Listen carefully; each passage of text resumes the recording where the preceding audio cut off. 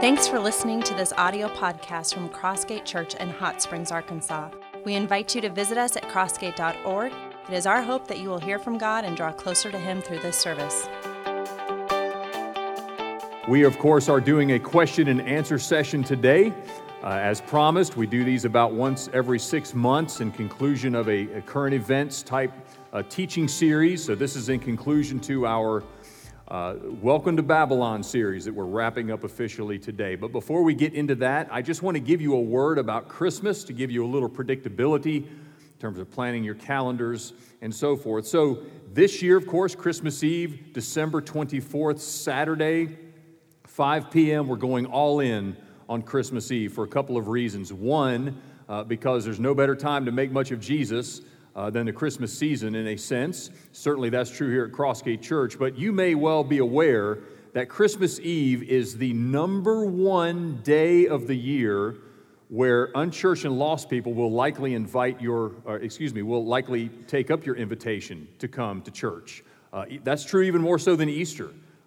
Your lost neighbors, your unchurched family members will more than likely come to a Christmas Eve service than any other service throughout the year.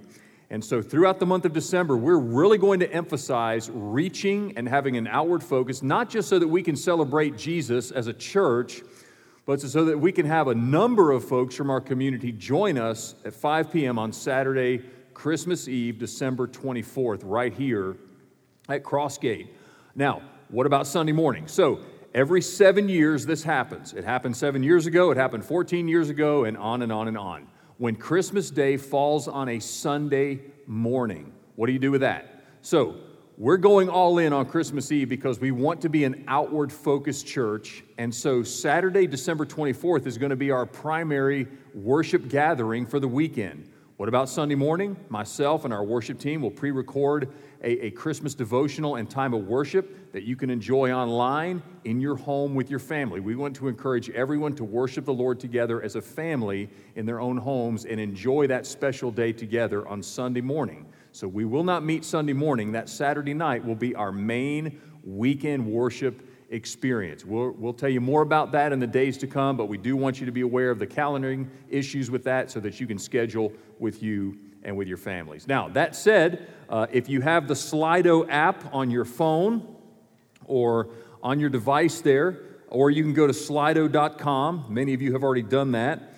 Basically, you want to go to Slido, put in the event code of 3137361, and it will take you to what looks kind of like a chat room. Okay, so why don't you do that now? Many of you are already there. And what you'll see is a series of questions. Right now, I think we have 25 questions that have been submitted. And what you can do is you can take a look at the questions. You can go down the list and hit like on whichever questions you really want to hear answered. And whichever questions get the most likes automatically bump up in the list.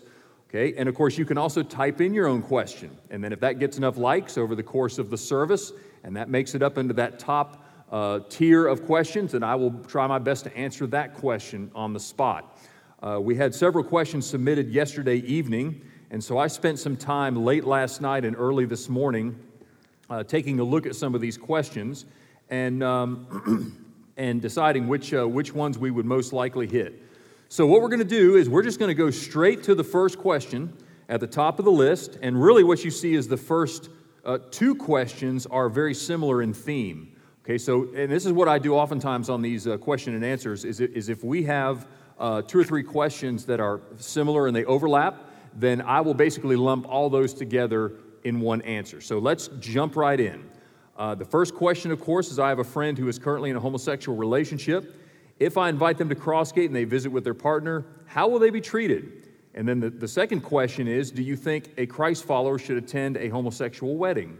And there's a couple of other questions along these lines as well if you look a little further down, so let's just knock them all out at the same time. I think what everyone is basically trying to ask is this: how can I love my LGBTQ family member, friend, neighbor, without compromising my conviction about biblical sexuality? And by the way, let's point out the fact that these are the top questions that are being asked. I mean, these get more likes than anything else. Why? Because this is exactly where we're at. as a culture, right? I mean, this is not some theoretical question. This is real life, and so many of our families are dealing with this in one way or another. I'm counseling with 3 different families right now at Crossgate Church who are dealing with this in a very firsthand way, and they're looking to find out what the Bible says, right? Because at the end of the day, that's what really matters. It's not Phil Kramer's opinion. No offense, but it's not your opinion either. It's what does the Bible say? All right, so first of all, let me remind you of something that I shared with you in a message a few weeks ago, just about the increasing number of people, especially in younger generations, who are identifying as LGBTQ. This is from a Gallup poll taken just earlier this year. Listen to this. The percent of U.S. adults who identify as LGBTQ, that is something other than heterosexual, has doubled over the last 10 years, from 3.5% in 2012 to 7.1%. The increase is due to high LGBTQ self-identification among Gen Z adults, that's ages 18 to 25. Younger U.S. adults are much more likely to identify as LGBTQ than older generations. More than 1 in 5, or 21%, of Gen Z adults identify as LGBTQ. That's almost double the proportion of millennials, who are 26 to 41, at 10.5%, and nearly 5 times the proportion of Gen X, who are 42 to 57, at 4.2%. And of course, as you get into the older generations, that number becomes smaller and smaller and smaller. The bottom line is this, according to Gallup: as the youngest Americans slowly outnumber and replace the oldest, the number of LGBTQ identifying adults will only increase, and likely at a much faster rate than past generations. All right, so that brings up a very important concept for the life of the church, and that is what I call second-person repentance.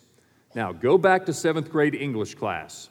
Second person is when you're addressing someone as you. So it implies kind of a close personal proximity to the other person. Third-person repentance is when you're referring to someone in the third person. He, him, they. Third person implies a relational distance. Okay, now for years as a church and churches, we have been really good at what we call third person repentance. Those people way over there need to get right with God. He needs to get right with God. Yeah, that guy way over there. See, we don't have personal relational proximity to those people, so it's very easy to say they need to get right with God. But now what we're finding, according to Gallup, and we already know this, there is a much closer relational proximity, for example, to people who identify as LGBTQ because it's an increasing number. And you talk to your kids or your grandkids and they will tell you, yes, there's a number of people who identify in some way, shape, or form in their sphere of friendship or influence, unlike probably a lot of people who are, say, 50 and older. Okay, so the challenge is going to be, how do we engage lovingly in second-person repentance? How do we engage someone who we have a friendship with the truth of God's Word in a loving way? That's a challenge, because a lot of times once you have a personal relationship with somebody, your convictions go out the window. You don't, in some cases, we just decide, well, maybe what we believed before wasn't so important after all, because now my child or my grandchild is now part of this, and so I'll just embrace that and not worry about what the Bible says. Okay, so here's a couple of specific questions that certainly I've heard. My child has come out as LGBTQ. Now what? Right? That is incredibly real world, real time. And I would direct your attention to Luke 15, the story of the prodigal son. Many of you are familiar with this. Luke 15, let's just read 11 through 13. Jesus said, "There was a man who had 2 sons, and the younger of them said to his father, 'Father, give me the share of property that is coming to me.'" So that is right there a slap in the face. Dad, you're not even dead, and I want my inheritance. All that you've taught me, all that you've said is important, I don't want it. I want to do my own thing, okay? And he divided his property between them. Not many days later, the younger son gathered all he had and took a journey into a far country. And I want you to remember those 2 words, far country. And there he squandered his property in reckless living. So what would I say to someone who has said to me, my child has just come out as LGBTQ, now what? I would say, first of all, recognize that your child has cast a vote. And this is one of the biggest and hardest things of being a parent, is that everybody gets to cast a vote. Did you know that? I mean, every single person, every single child eventually gets to vote. And sometimes they vote along the lines of what you've taught them, and other times they vote against what you've taught them. And in this case, this young man decided to go to a far country. All right, that means that he's off in a whole nother world. Okay, and that's where he's at. Okay, so that's always important to understand that. I think it's important that we lovingly communicate our convictions to our children, regardless of the votes that they cast. We certainly shouldn't just cave in, and we should always beware of what I call the identity trap. The identity trap is this, especially when it comes to LGBTQ, is that the LGBTQ narrative is that this is not what you do, it's who you are. It's your identity. And so if anyone comes to you and disagrees with what you're doing, they're actually attacking your identity. And that is an incredible challenge, especially when you're dealing with your children, right? Or your grandchildren, someone who's in close proximity, a loving relationship with you. Now let's just hit the street, rubber meets the road. What's next week? Thanksgiving, right? You can invite your LGBTQ child or grandchild to Thanksgiving at your house. You got to make a decision, right? How about social media? You have an LGBTQ son or grandson or child or friend, and they're getting on social media and posting this, that, and the other. I mean, do you block them? Do you unfriend them? Do you like? Do you sheepishly like? Do you enthusiastically like? Something to think about. What about a wedding? That was one of the other questions. Would you go to a same-sex wedding? All right, well, that's kind of a generic question. I guess I'll just apply it to myself. If one of my children came out as LGBTQ and then they said, hey, I'm getting married to so-and-so, are you going to come to the wedding? Great question. Okay, so let me give some answers. First of all, I think when we see the father figure in Luke 15, he was always eager to maintain a relationship with his son. Okay, he didn't disown him. He didn't say, son, I never want to see you again. Get out of my face, right? And we don't know all the details of the story, but here's a guy who is desperate to maintain a relationship with his son. He didn't compromise, but he sought to maintain a relationship, and he created the space so that even the son knew, you know what? In my father's house, I wouldn't be living this way, and he created that opportunity to come back. So Thanksgiving, absolutely, I would invite. If one of my kids identified as LGBTQ, I would invite them to Thanksgiving. I might say, now look, I mean, you're not going to see a lot of PDA, public displays of affection from me and your mama, and we don't expect to see that in our home during Thanksgiving. You know how we feel about that, okay? I would express some convictions there, but I certainly wouldn't say, you're not welcome. Okay, what about a wedding? Okay, again, would I perform the ceremony? No. Would I, if it was my daughter, would I, quote unquote, give her away in the ceremony? No. Would I find some way, somehow, to attend that ceremony? Yes. Would it mean I would sit on the back row? Or I'd sit somewhere in the middle? I don't know. I mean, I haven't gotten to that bridge yet, y'all, okay? I'd still have to pray about that. But I'll tell you this, I'm not going to show my child the hand and say, you know what, I don't want you as part of my life, and I don't want to be a part of your life. Okay? Because if that happens, because here's the thing.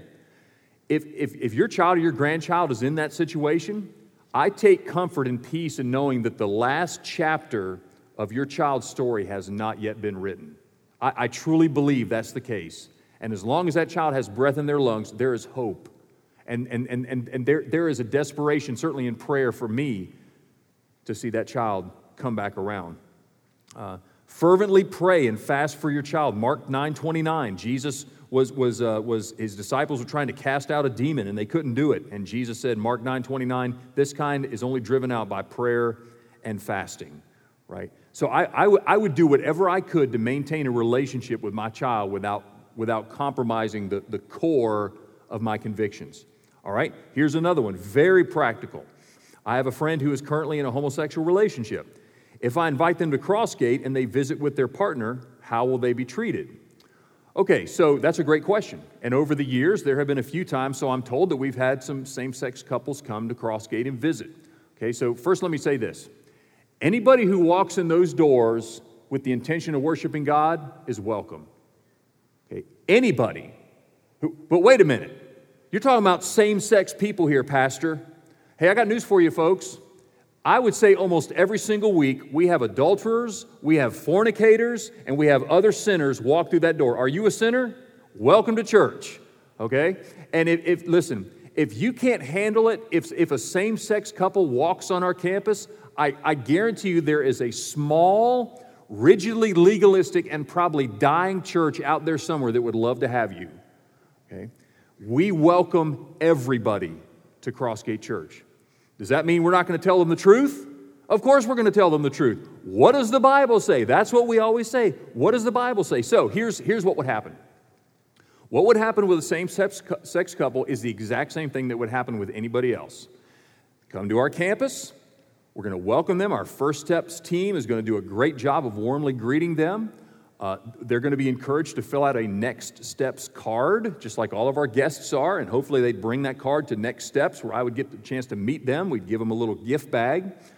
Within 24 hours of turning in that card, they're going to receive a text or a phone call from Pastor Keith, our Next Steps pastor, just thanking them for their visit and encouraging them to attend Explore Crossgate.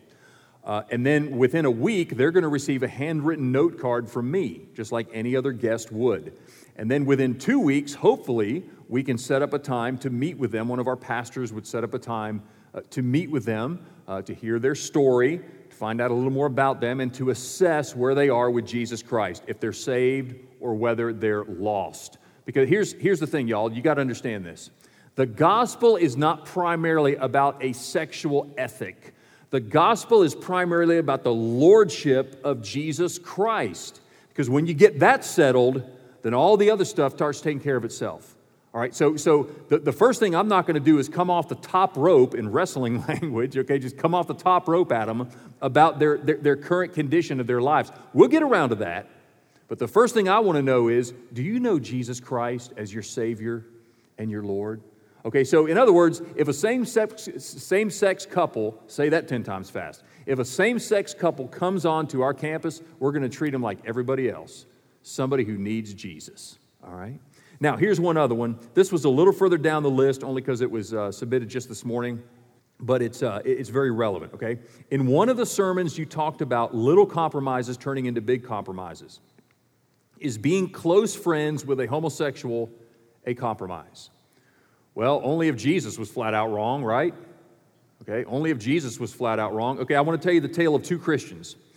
On the one hand, you have a Christian who, when I challenge them to try to have gospel conversations with their lost friends and neighbors, they'll sheepishly say something like this: "Man, Pastor Phil, I'm not sure I really know any lost people." Okay, it happens. It happens. I mean, I've known a number of Christians over the years who have just said, I don't think I know any lost people. Okay? Here's the other Christian. The other Christian would say something like this: I wish I had more friends in the LGBTQ community. I wish I had a greater proximity to people in that community. Now, what does the Bible say? Matthew 11, verse 19, Jesus said, the Son of Man came eating and drinking, and they say, look at him, a glutton and a drunkard, a friend of tax collectors and sinners. That's Jesus now, okay? And I wrote this down early this morning because I thought it was important to say. If you aren't accused by anyone of possibly approving of sin based on your proximity to it, you're probably not living and loving like Jesus. Okay, you know what I mean?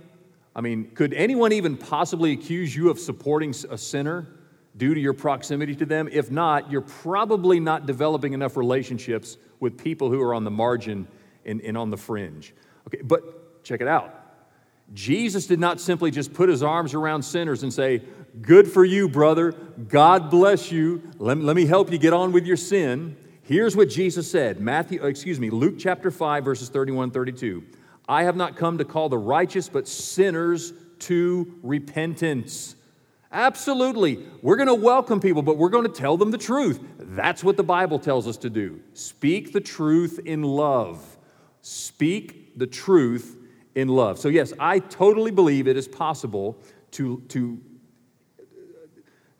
adequately and authentically love your LGBTQ family member, friends, and neighbors without compromising your biblical convictions. Okay, we knocked out about 3 or 4 questions at one time there. So let's see where we're at now. Okay, we got that one. Oh, boom, okay.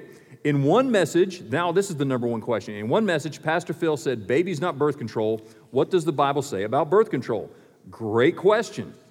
And that one was submitted last night, so I had a little bit of time to think about it. Aren't you glad you're not up here this morning? Hey, check it out, y'all. My life would be a whole lot easier if we weren't doing this. But here's the deal. I could get up here and preach a heartwarming sermon every single Sunday, and we could just leave and go eat lunch. But I have been charged by God to ask this question: what does the Bible say about every issue in life? Okay, so that's why we're doing this morning. So you may remember we had a message about life in Babylon, and we talked about where God said, multiply and do not decrease to his people in Babylon. And I said that we need to think about babies, not birth control. Now, the ultimate purpose for me saying that was I was talking about the spiritual birth rate. The spiritual birth rate is where we lead people, lost people, to saving faith in Jesus Christ, and they are born again. That's the spiritual birth rate, and I was talking about how we are way behind the curve. Every church is way behind the curve in leading people to Jesus Christ and seeing people spiritually born. But I also pointed out the fact that the biological and physical birth rate in the United States, and certainly in the West, is going down, down, down, down. And I even said that we have almost come to the point, I think probably within 20 or 30 years, we will get to the point where the birth rate isn't even adequate enough to replace all the people who are dying. In other words, the overall population numbers are going to start to drop down, down, down. And so I talked about that briefly. But that's what gave rise to this question. What does the Bible say about birth control, specifically about biological birth control? Well, again, what does the Bible say? So let's look at three biblical assumptions. First of which is this: life begins at conception, and all God's people said, amen. I hope you say amen. Life begins at conception. Psalm 139. For you formed my inward parts. You knitted me together in my mother's womb. I praise you, for I am fearfully and wonderfully made. Wonderful are your works. My soul knows it very well. My frame was not hidden from you when I was being made in secret, intricately woven in the depths of the earth. Your eyes saw my unformed substance. In your book were written, every one of them, the days that were formed for me, when as yet there was none of them. Life begins at conception. 2, a child is always a blessing. Okay, always a blessing. Psalm 127. Behold, children are a gift from the Lord. The fruit of the womb a reward. Like arrows in the hand of a warrior are the children of one's youth. Blessed is the man who fills his quiver with them. Okay, so I can't think of a scenario in the Bible where a child was not seen as a blessing, but rather as a burden. Okay, and then here's the third thing. God has commanded us, as you well know, to be fruitful and multiply. Genesis 1:28, which of course he affirmed in his word to the exiles in Babylon in Jeremiah 29:6. Multiply and do not decrease. Okay, so what about biological birth control? Okay, first of all, the term or the phrase birth control is kind of misleading, because what we're really talking about is two different categories here. We're talking about either conception prevention, or we're talking about life denial. Okay, conception prevention or life denial. All right, so when it comes to conception prevention, what is the most radical form of conception prevention? It's abstinence. It works 100% of the time. If you don't have sex with somebody, they can't get pregnant. Well, except for Mary, and she was like the only exception, okay? So conception prevention, there's certainly abstinence, but I don't think that's really an option for married people for the most part, certainly not at my house, all right? But I will tell you this, there's other conception prevention options that fall into that category. For example, the barrier method, okay? Y'all remember about that in your health class in high school or whatever, the barrier method. That happens to be what takes place at my house, and somebody said, yeah, that's why you got 5 kids, brother. Well, here's the deal, yes. There's at least one child in our home that came into the world something like this. Honey, I think I might be pregnant. What? Okay, has that happened to you? It's okay, but I will tell you this. All 5 of the children we have are absolute blessings from God and nothing less than a total blessing from the Lord. Now, there are some other options for conception, biological conception prevention. Okay, some of which are that prevent conception would be some of your hormonal birth control practices, whether it's an oral pill or some type of implant or an injection or whatever.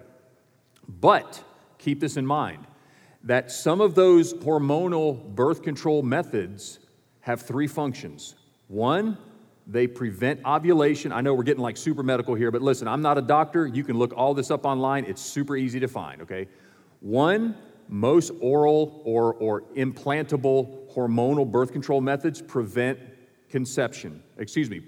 prevent ovulation. Two, they thicken the cervical mucus that prevents that sperm from finding that egg. But I want you to listen to me now. The third function of a hormonal birth control method is to prevent implantation. You say, what's that? That's when after that sperm and that egg come together, they have to find a place to live. Or should I say, that little baby, that life, has to find a place to live. And guess where it goes to live? Inside of the mother's uterus by implanting on the wall. The last ditch, layer of prevention in a hormonal birth control is to thin out the lining of the uterus so that little life can't implant on the inside of the uterus and dies.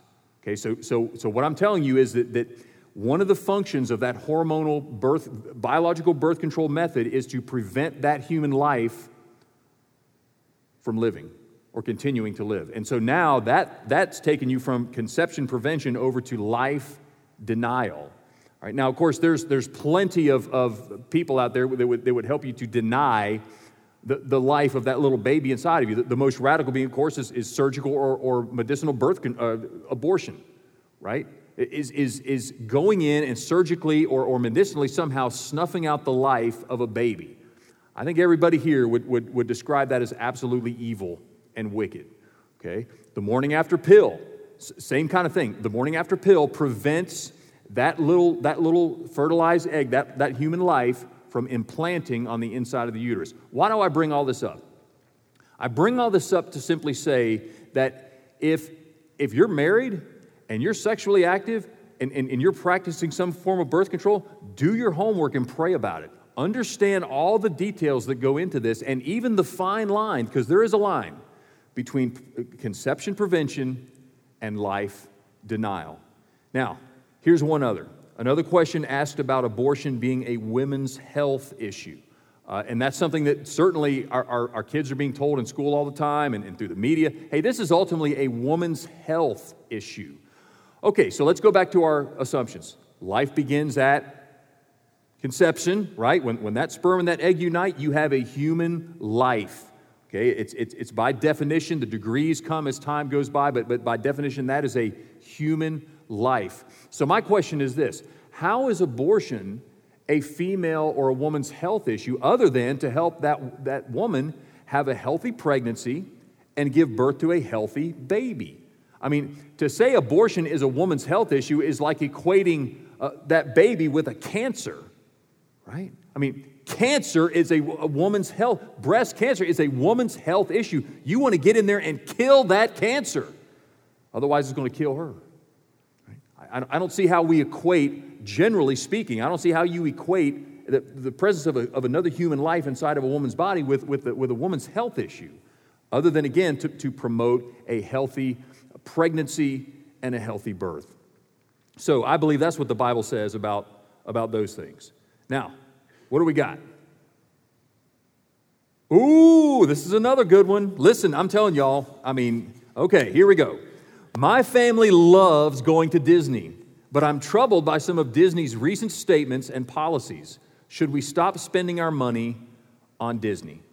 Okay, why did this question come out? Well, as y'all remember, one of the messages we did talked about taking a stand in Babylon, and one of the subpoints was, in some cases, we might want to take a financial stand. In other words, if there's a company or a business that, whose policies or procedures, messaging, whatever, goes against what we believe is true in the Word of God, then do we withhold our money from that company, in order to effect change? That's why this question came about. Okay, you say, what troubling things? What has Disney done that's so troubling? All right, 3 things. First of all, after decades of nothing but family-friendly content, and by the way, just last night, Adrian, who's my 7-year-old son, we watched Pete's Dragon, like the original Pete's Dragon with all the fun songs and everything. And we're singing and dancing in the living room while we're watching this movie. A dragon. That's why I got. Okay, does anyone know what Pete's Dragon? Come on now, help me out here. Okay, yes, many of y'all know the songs. Okay, we're watching Pete's Dragon. We love that stuff. We had a great time. Okay, But over the last 10 to 15 years, some Disney creatives have made a very intentional effort to insert queerness, that's their words, and normalizing LGBTQ storylines at every possible opportunity, even if it's just a small little segment of a broader movie. Secondly, Disney parks, and if you've been to Disneyland or Disney World in the last 10 or 15 years, you've seen this, have become at best very LGBTQ affirming, and at worst, they have advocated the normalizing of LGBTQ lifestyle choices. And here's the third thing, regarding Florida's Parental Rights in Education Act, which its critics describe as the Don't Say Gay bill, Disney, who of course has a massive footprint in Florida, Disney has said that they will do whatever they can to get the bill repealed in the legislature or in the courts. The bill basically says that teachers are not to bring up politics of sexuality and gender identity in classes for third graders and below. So the quote-unquote Don't Say Gay bill basically says, yes, you're a first grade teacher. No, you're not allowed to discuss the wonders of gender transformation and the LGBTQ lifestyle to your first graders. Good night. Who thinks that's a good idea, right? And yet that Disney says, hey, we want this repealed. Okay, so those are some of the troubling things. All right, so here's a couple options. All right, here's a couple different options. And I'm not here to tell you exactly what you need to do, because at the end of the day, this is a secondary issue. You need to pray about it and follow your convictions, how the Lord leads. One option is to simply say this: I'm done with Disney, no amusement parks, no movies, no Disney Plus, no nothing. And that would be called an all-out boycott. That's what you're basically saying. You know what? They're not going to get any of my money. Okay, so here's some things to think about. As many of you may know, in the mid-1990s, late 1990s, the Southern Baptist Convention, which is the denomination with which we partner for local and international missions, proclaimed a boycott of Disney. And they said, hey, we are calling on all Southern Baptists not to spend any money on Disney whatsoever. On principle, they were saying, in good conscience, we cannot support Disney. On purpose, the purpose was, of course, if we can withhold enough money, we can bring Disney financially to its knees and get them to change their policies. Okay, that was the whole purpose behind that. A couple things to think about when you say, hey, just broad brush stroke, boycott the whole thing. First of all, if you choose an all-out boycott on Disney, you need to think about its interconnectedness with ESPN, ABC, Touchstone, Lucasfilm, A&E, History Channel, Pixar, Hulu, and I'm just getting started. Okay? On top of that, are we going to be consistent? If we're going to boycott this company, are we going to boycott all the other companies out there that have similar policies and similar, messaging? Again, in this message, I told you if we were consistent, truth be told, we would boycott our way right back to Little House on the Prairie. I mean, literally, we would have to go off the grid if we boycotted every company that in some way, shape, or form espoused what we consider to be blatantly unbiblical. Truth be told, Russell Morris said this well. He said, boycotts are not always wrong, but they are rarely effective. Now, I'm not saying that you shouldn't follow that course of action if that's how the Lord is convicting your heart, but here's another option, okay? How about a pointed effort to communicate to Disney and other companies like it, when you stick with your family-friendly fundamentals, we're all in. But when you go woke, you'll go broke, right? Case in point, this past summer, Disney and Pixar released a movie that was based on the Toy Story franchise called Lightyear, and it was supposed to be kind of a little side story about Buzz Lightyear and so forth, which I think could have had massive potential to be a fun movie. The problem is they very intentionally inserted another storyline in there about a same-sex character that was in a same-sex relationship, and clearly their intention was to normalize it. Okay, well, guess what? A massive number of people said exactly what I just said to Disney. You go woke, you'll go broke. And that movie flopped. I mean, it absolutely flopped. They made hardly any money off that movie compared to what they thought they would, and that was simply because so many people basically said, I want to go to the movies, I don't want to get a lecture. Okay? I just want to enjoy myself. I want to take my kids to something family friendly. I don't want to get a lecture on your agenda. Okay? So that created something. Now, what was interesting was the number of folks, whether it was from the Disney creative department or other people, who came up with all kinds of lame excuses for why the movie didn't do well. Well, it was because of this, or well, it was because of that. And they were dancing around the obvious reason. People don't want to be lectured when they go to the movies, right? Okay. So that, to me, that makes a lot of sense. Again, hey, if you stick with what's made your company so great over the years, family-friendly content, we're all in. But as soon as you deviate from that and you start lecturing people, you're not going to make any money off that. Now, again, I'm not telling you exactly how you need to make that decision. I'm trying to give you some tools to think and pray through that. But I would tell you, everybody needs to be discerning when it comes to media. Everybody needs to be discerning when it comes to the media. And there's another question on the list a little further down that basically said, hey, how should Christians live and act and respond to the media and so forth? Well, again, you got to be discerning. Don't just embrace everything. Search the scriptures. Find out what's right, find out what's true, and make decisions based on biblical convictions. Okay, we've got just a couple minutes left. Now, this one on Christian nationalism, tell you what, let's do that one because there's like 4 or 5 questions that are related to that one. By the way, let me say 2 things before we hit this last question. Okay, the first of which is this. If I say anything today that needs any clarification whatsoever, that you need it from me, email me directly, phil@crossgate.org. Most of y'all know by now, if you send it, I see it, and I respond to it. Okay, so I can't say everything within the time frame allotted, so if you have any questions directly about something that I've said, hit me up on an email. I will be happy to get into a discussion with you about it. The other thing is this. Many of y'all know that Pastor Keith Capps, our Next Steps pastor, and I launched a podcast about 2 months ago as a response to this series. What we do is we get together on the Monday after the sermon, and we do a follow-up podcast for about 15 or 20 minutes about the particular topic. Okay, and many of y'all have listened to that so far. It's available on our website and social media. Okay, so what we're going to do tomorrow is we're going to record a podcast where we hit several of the questions that we couldn't get to today. So be on the lookout for that podcast. Check social media, check the website in a few days, and that will be on there. I know we can't hit everything. Okay, let's do this question about Christian nationalism.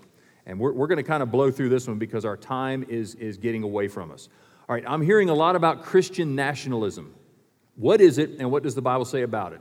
Okay, so anytime you hear a phrase that's become such a cultural buzz phrase and buzzword as Christian nationalism, you always got to make sure you're defining it before you get into a discussion about it. Okay, it all depends what you mean by it. So for some people, Christian nationalism would simply mean I'm a Christian and I love my country. Nothing wrong with that. Okay. Some people would say that Christian nationalism means that we are arguing that America is a Christian nation. And again, depending on what angle you're taking when you say America is a Christian nation, I might agree or disagree with you. Okay, for example, historically, I would kind of agree that historically we are a Christian nation. No nation, look at the history, no nation has ever had a more Christian beginning than the United States. You look at the history of the First Great Awakening, which was a massive revival that swept across the 13 colonies shortly before the Revolutionary War. Historians will tell you that the colonies could not have pulled off the cohesion they needed in the Revolutionary War if there not had been this Great Awakening that took place 10 or 15 years prior. You look at the demographics of the Founding Fathers, I would say that many of the Founding Fathers were what I would call loosely evangelical, while others were Unitarians. Of course, there were some that were deists. The fact is, I mean, if the Founding Fathers wanted explicitly to make sure that America was known as a Christian nation, they did a lousy job of codifying it in the Constitution. Because the Constitution doesn't even say anything about God, let alone Jesus. Okay, so, you know, and I say that to their shame in some ways. If I think they were operating off of assumptions. Certainly, if you look at their private writings, there was this overarching assumption that the Constitution and the American enterprise would only work in the context of religion, specifically a Christian faith. Okay, that was an assumption they made, but they certainly didn't codify that in the Constitution. Demographically, are we a Christian nation? Yes, but that's declining. Okay, I shared this with you in a message in this series from the Pew Research Center that just came out recently, talking about the decrease in the number of Americans who identify as Christians. Listen to this. The number of Americans who identify as agnostic, atheists, or don't affiliate with a particular religion has grown dramatically since the 1990s, so that by 2020, the nation's religious makeup looked like this: 64% Christian, 30% unaffiliated, 6% members of all other religions. At the current rate of decline in Christian demographics, by 2070, that's less than 50 years from now, it will look like this: 39% Christian. That's where we're headed. 48% unaffiliated, 12% members of all other religions. So while we may technically be a Christian nation demographically now, that's not going to last forever. Legally, are we a Christian nation? Well, of course not. I mean, there's no law that says you have to be a member of a church in order to vote or to hold public office or to be a citizen. There were a couple of colonies early in our history that said you had to be a member of a church to hold political office, but that didn't last very long. Morally, are we a Christian nation? Who are we kidding? I mean, the sin and the darkness and the wickedness that is prevailing in our land, we sing, God bless America. Why should he? Right? So in some ways, I'd say yes, we are kind of a Christian nation, but in many ways, we're not a Christian nation. And if we say we are, we're probably inviting more judgment from God if we claim that we are a Christian nation. So the fact is, this is an emotionally charged topic. Christian nationalism, in many cases, is used to say we should use political participation and government policy to reestablish the United States as a Christian nation. Demographically, legally, morally, through the ballot box, through legislation, through government policy, let's enact what we think our nation should be. Well, I got news for you folks. As I told you in a message a few weeks ago, you can't route revival through Washington. You cannot vote your way to the kingdom of God. Your witness is 1,000 times more important than your vote. Now, I say that right on the heels of an election where I enthusiastically voted on Tuesday morning. I love to participate in the political process in our nation, but I also understand that first and foremost, I'm a follower of Jesus Christ. I personally would steer clear of the label of Christian nationalism because it has become such a lightning rod, and it's been adopted by so many people who I believe have some pretty bad views on how to accomplish things in this world. What does the Bible say? Philippians 3:20. Our citizenship is in heaven, and from it we await a Savior, the Lord Jesus Christ. Romans 13:1. Let every person be subject to the governing authorities, for there is no authority except from God, and those that exist have been instituted by God. So on the one hand, and by the way, let me just say to the worship team, because I think they're chomping at the bit in the back to launch one more song, which I would love to do, but we're cutting it close, so I'm going to close out in prayer in just a minute. But listen to what the Word of God says. Philippians chapter 3, verse 20. Our citizenship is in heaven, and from it we await a Savior, the Lord Jesus Christ. I'm a citizen of heaven, folks, first and foremost. I signed a blank check over to the United States for 20 years of my life, up to and including my life, okay? So I am absolutely an ardent patriot, but my first and foremost allegiance is that I'm a citizen of heaven. But at the same time, I'm a citizen of the United States. Romans 13:1 tells us that God ordained government, and in His sovereign choice, He put me in the United States, and He put you in the United States. And we have rights and responsibilities as citizens of this great land. Voting, serving our nation in some way. I hope we're not all just self-centered, but somehow, some way, we are serving our nation. And certainly, as I said in the message about taking a stand in Babylon, we have a responsibility to ensure that the best things are taking place, that it's in our best interest as Christian people in the United States. And that is partially brought about by participating in the political process. Okay, so while I'm definitely not down with linking myself in any way or our church with Christian nationalism as it has become known in our culture today, I will tell you I am a Christian and I love my country. But most of all, I love my Savior, the Lord Jesus Christ. Now, folks, our time has flown by. I mean, I feel like we just got started and we have so many other questions to answer. I will do my absolute best tomorrow to answer as many of these questions as possible on the podcast. But again, if there's anything we've said today that needs clarification or you would like to follow up just on something that wasn't asked at all, phil@crossgate.org. Reach out to me. I would love to continue the conversation. But let's just bow our heads and pray right now. And let's ask the Lord to reinforce in our hearts that the most important question we need to ask is, what does the Bible say? That our church would be a Bible-teaching church. That our church would be a church that is built on the Word of God. That we would not compromise the crystal clear teachings of the Scripture. And for those who are looking for a haven in the culture of rough seas and storm-tossed lives, they would know that they could come here and know that the anchor of the Word of God will always hold us firm at Crossgate Church. Heavenly Father, I want to thank you so much for your Word. Jesus said in John chapter 17 and verse 17, "Sanctify them by the truth, your word is truth."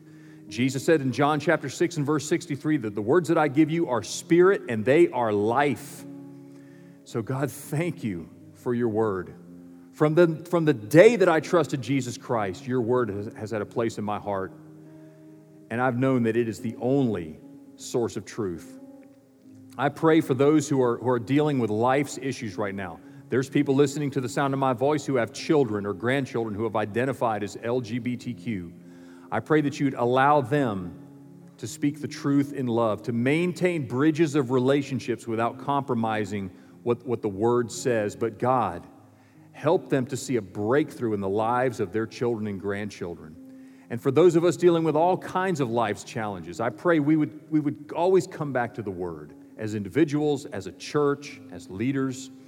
And God, I pray that you'd bless this day and this week as we prepare our hearts for Thanksgiving, giving you thanks. John 3:27, a man or a woman can receive nothing unless it is given to them from heaven.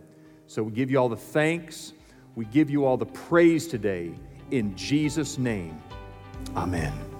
We invite you to join us in person at our campus located at 3100 East Grand Avenue in Hot Springs, Arkansas. If we can pray for you, send us an email at prayer@crossgate.org. Thanks again for listening to our audio podcast.